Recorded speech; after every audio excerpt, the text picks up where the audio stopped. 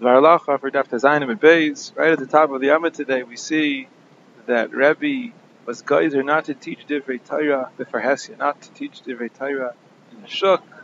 And when Rabbi Chia was over on the Gzei, Rebbe was upset. Rabbi Chia had to be noig nezifusa b'nafshei. The question is why? What's the problem? What's wrong with teaching Divrei Torah b'Shuk? What's the issue? Why doesn't explain the Mefarshim? Don't explain. So let's see. There's a tshuva on the Avnei Nezer, Kuf Peites, where at the end of the tshuva, he gives a little bit of tochacha to the shayel. Shayel, I forget who it was, a Rav in neighboring community, and apparently the Rav sent a letter to the Avnei Nezer, and there's, today you put a letter inside of an envelope. In the olden days, you would send like a letter which was basically folded up or open.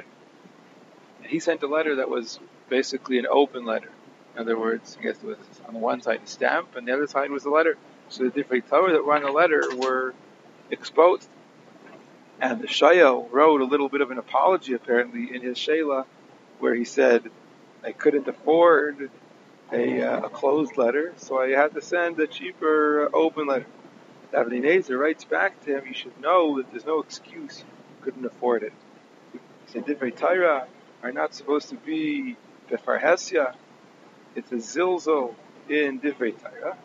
And even though money is an important thing in HaTorah Chasa HaMamaynu Shel Yisrael, it says, take a look in the Gemara in Rosh Hashanah, Daf Chozayin, where the Gemara says that for Kavod Yom Tov, we spend money.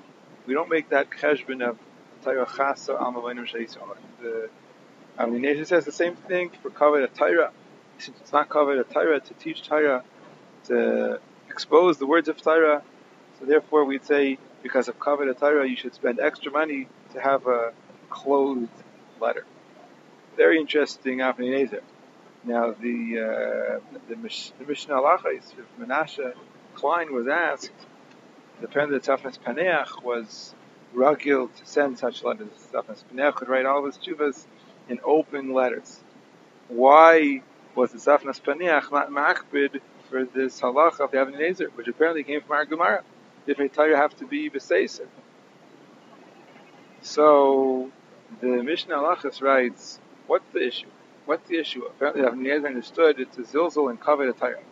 He said even the Avnei Nezer didn't think that it's asur mikra. He said the issue is one of two issues. Either what he calls yuara, showing off. It's based on Rashi and Sukkah, Mem Tesman Beis, where the Gemara brings the same drasha as over here.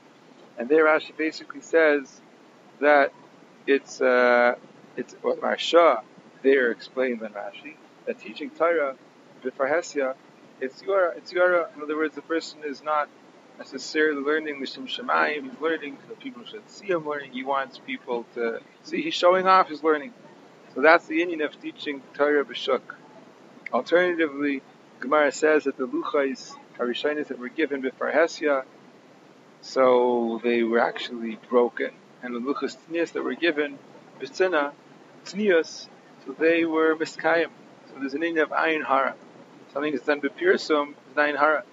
That's the issue with teaching Torah in the Shuk. Either it's a sign of yuara or it's a chashash of ayin hara. So he says neither of those chashashas are shaykh by a letter. You're sending a letter.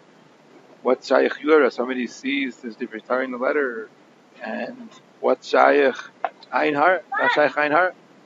So based on that, Menashe Klein says that there's no problem mikra din, and apparently the Tzafnas Paneach didn't hold it was a problem. He said Kama v'Kama Rabbanim are not makbid on this Avnei Nezer, and that's it. So Akopanim, from this we learn, number one, that the Maisa, there wouldn't be a Kpeda in writing Divrei Torah, exposing Divrei Torah when they're written. It's more of a Kpeda in teaching Divrei Torah, and we learn that the Indian of not teaching Divrei Torah, the Hesya is either an Indian of Yuara, it's a sign of Gaiva, Gasus Aruach, showing it off, and alternatively is an Indian of Ayin Hara, exposing yourself to an Ayin Hara. I guess we should mention, because it's really the same idea, there's a Mishnah right at the end of Erevin, Tzadi Zayinim and Beis, that says that if a sefer, someone's holding a sefer, and he's on a roof, and somehow the sefer rolls out of his hands, he's ending up with one end of the sefer in his hand, and the sefer is rolled down, hanging out over the roof and down the wall. Bibizayon. So the halacha is, it's on Shabbos, he can't cover it or anything. He should turn it around so that the letters are facing in other words, the Mishnah says, Hopchu al Aksav. Turn it around so the letters are facing in. And Rashi says that this is so it shouldn't be mutul kol karach b'bizayon. So, in spite of everything that we said, we do understand that the sefer being left just open, exposed, is in India bizayon. It's not kedai. And that we're all familiar. When you leave a sefer, you're supposed to close the sefer, or cover over the sefer. The Shach writes that there's a malach shendal, the shomer dapi who comes, and because you matriach the malach to come and watch the letters of the sefer, it's kosher the shikha, a person could forget his.